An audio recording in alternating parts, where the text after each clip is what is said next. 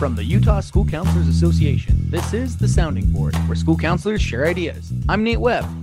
And I'm Hillary Emmer. We can't wait for you to hear these ideas. Let's get to it.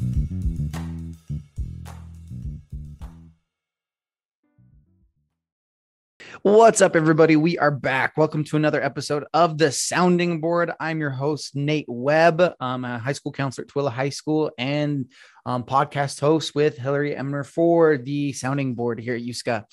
Today, we have a great episode lined up. We are speaking with Brian Barnum. I almost said it wrong. We're speaking with Brian, our USCA president this year. Welcome, Brian, to the show.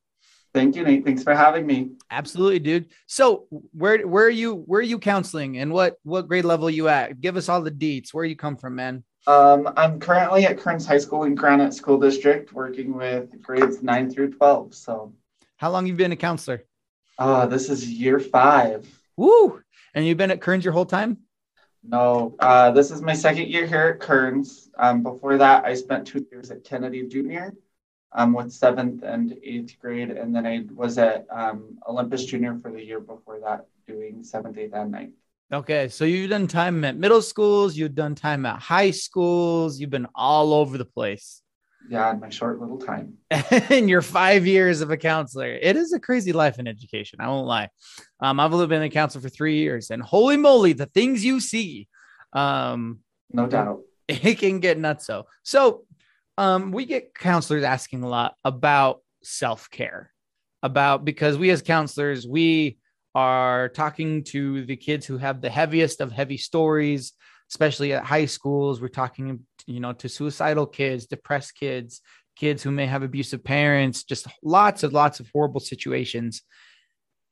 How do you not take it home? I think we all take it home with us in some way, shape, or form, but have you found ways that you've been able to give yourself a little bit of self-care so that you aren't burning yourself out year after year after year?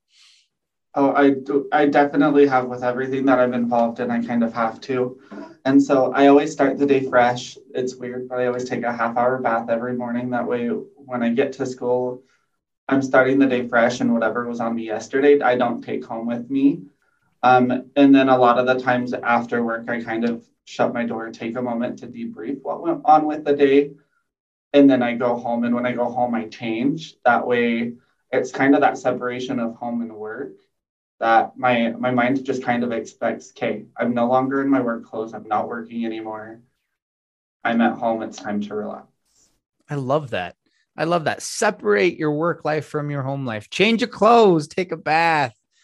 Ben, I can't remember last time I took a 30-minute bath. That would be amazing, man. They're worth it. Especially get a bath bomb, use it every morning. Oh my gosh, man. Okay, guys, step 1, get a bath bomb. Step 2, go and, do your self-care.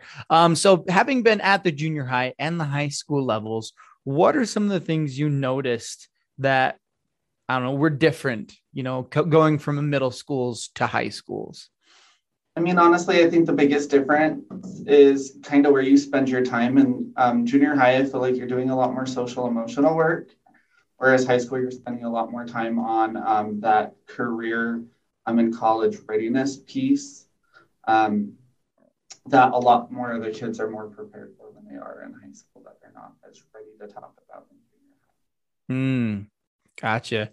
And when you're in those junior highs, how do you talk about college and career readiness? Because it can be really hard to talk about that in middle schools and stuff, but we're trying to, so they're not like totally caught off guard when they get to high school. But what have you found? I know one of the things that we did, I don't know if you've heard of Reality Town before, but we try to give them those experiential experiences. Where they actually get to experience what it's like to be in the real world or what it's like to be on a college campus.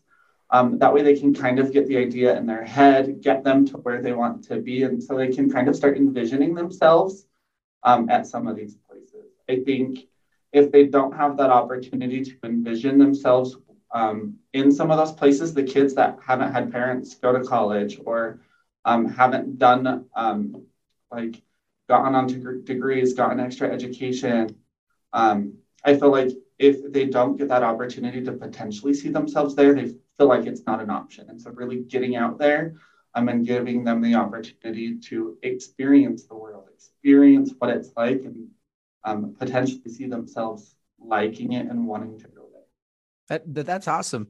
And now we do Reality Town here in Tooele, but explain what Reality Town is for those people who may not know what it is. Yeah, so Reality Town's pretty much, it's a career exploration, really kind of like a life exploration tool where depending on the school you're at, we did based on GPA, they were given a list of jobs that they could apply for. They would then apply for a job. Actually, they'd apply for 3 jobs and then they'd be accepted into one of those jobs. Based on that job, they would receive a salary.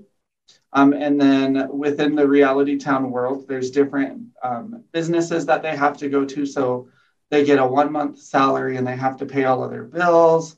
They get assigned children, so they have to pay for their childcare. They've got to pay for their kids' clothes, the food, all of that. So they're kind of seeing what it's like to be an adult living with children with the salary that they're making.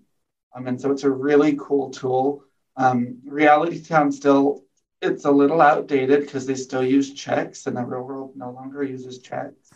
But we found ways to kind of turn it into more updated. So all of our students were required to have their student ID cards, and we utilized those as more of like debit and credit cards rather than doing checks. That's super cute. Because let's be honest, no one uses checks anymore for those cards. So after all this time you spent at junior highs and everything, why did you join USCA? Why did you join the board for Utah School Counselors Association? I mean, being a counselor is overwhelming. What caused you to want to join the board and get so involved? Well, I wasn't even a counselor when I was approached to be involved. I was just finishing up my internship year in grad school. And Holly Bell, who used to be the district lead in Jordan School District, but was the president-elect at the time, reached out to me and was like, hey, I think you'd be an awesome fit for the board.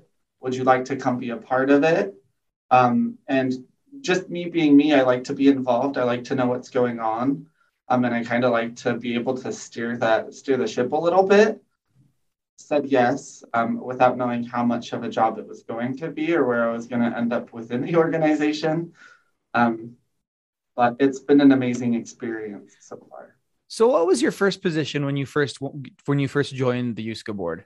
My first position was the USCA Cares chair. So for those of you that don't know what USCA Cares is, it's kind of evolved from what it was.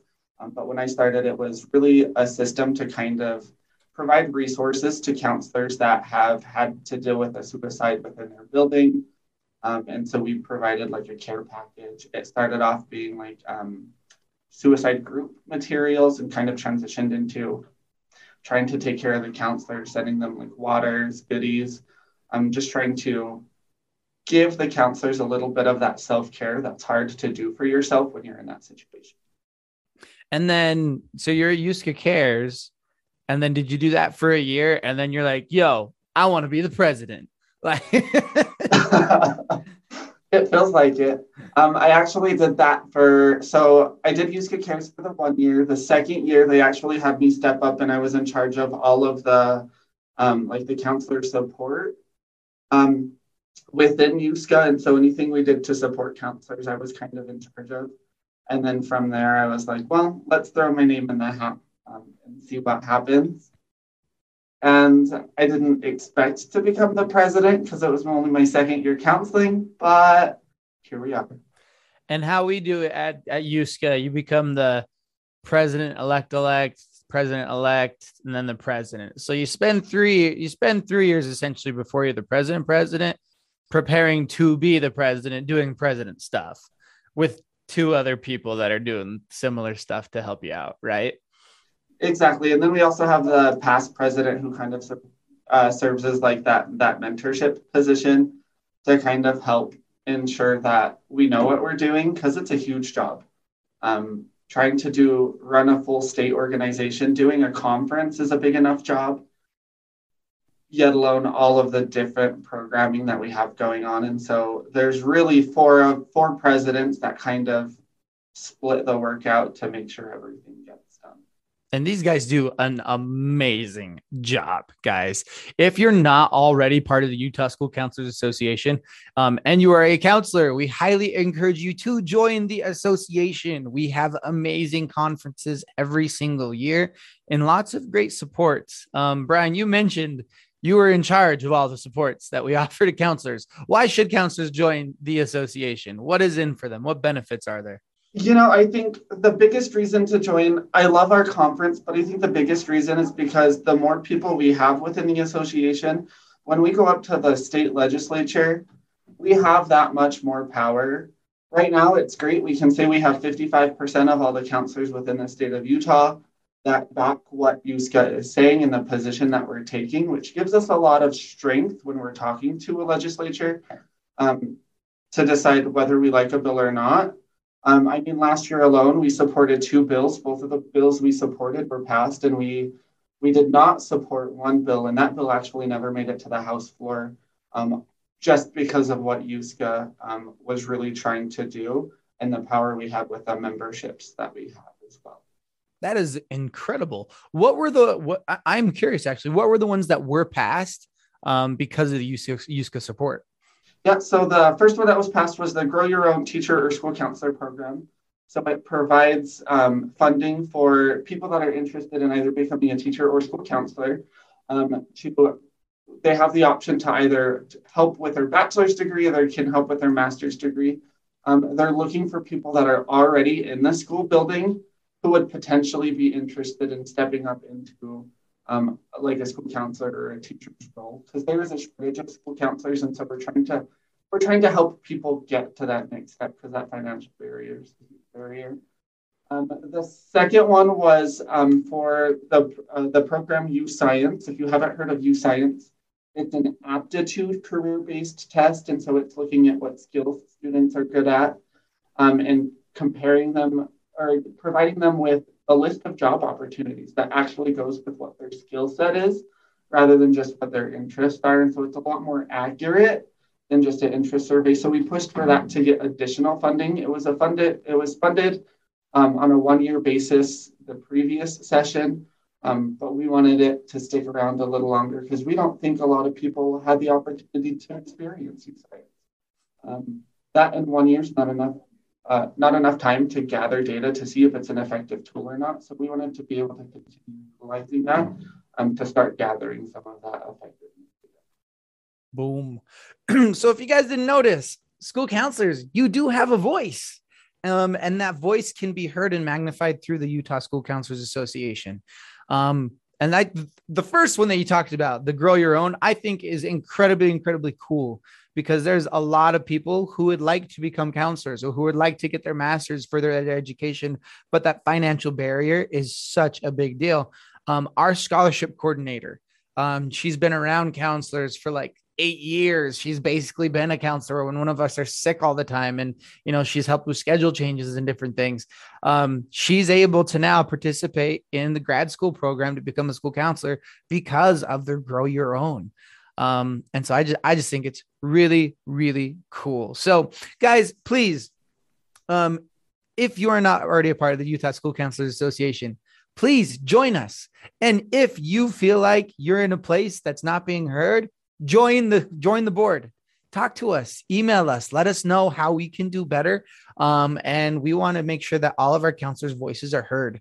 For you new counselors out there, Brian, do you got any parting words of advice to any of our newbies out there who feel like they're drowning? Words of advice for new counselors. That's always a hard one because you want to hear everything all at once, but then you don't remember any of it. Yep. I would say the biggest thing is remember, don't take your work home. Try to relax when you leave the building. We all have lives after school, and we need to be able to take care of ourselves. If you're not taking care of yourself, we can't take care of our children as well as we should.